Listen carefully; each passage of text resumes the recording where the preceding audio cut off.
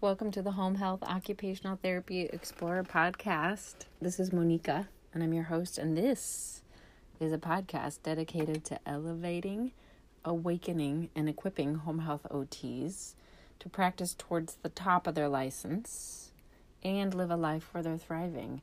And no, I'm not talking about perfection, and I am talking about towards these directions. I'm not perfect, nobody's perfect, and here's to just some movement towards these things. So, welcome to the podcast.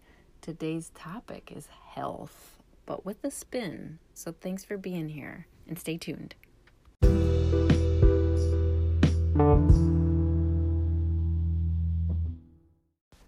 Hey, it's Monica, and let's just dive right in. This is going to be a short one, but it's going to be a sweet one, hopefully, for you. So, the topic is health. I know you might be expecting me to talk about the health of our patients, but I'm actually going to pose you with a question that I was kind of laughing about while I was speaking to a mentor in my life. And the joke was more or less that people in healthcare are some of the people who take their health the least serious. And this person was talking about how when he was younger, he shadowed a surgeon and he would watch this guy like gulp 5 Mountain Dews a day. And I can certainly admit to times in my life where like I've definitely had like double doses of coffee, even cold brew, just for like pep in my step. And I'm in a place in my life where I'm just taking a different inventory of like how are these things working?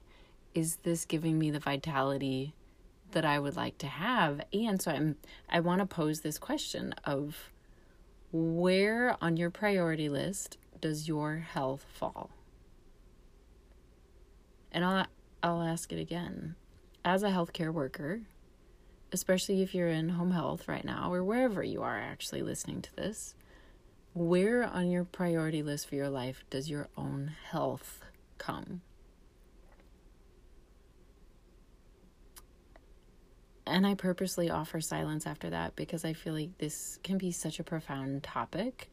Or it was profound for me in having this conversation to just recognize how easily it can happen for me where I'm like, yeah, I'll get around to that walk or that workout that I really want to do or that meditation or trying those new recipes that sound really delicious, but. And so here's to just like a compassionate, humorous, ironic, and gentle shining of the flashlight of awareness on if this is an area of your life or our lives that has really fallen down the list of priorities, may we at least bump it up one. So like even if this does not come all the way up to the top of the list, may we stop pushing it down lower and may we begin to at least just like notice. I'm not even going to go into like the traditional, like, let's talk about strategies version. Here's the just, where is it? Where is it even on the list? Like, did it fall off the paper? Did it ever make it on the paper? But you get my message. I'm so grateful for you. Thank you so much for listening. May the force be with you in all that you do today. And thank you so much for listening.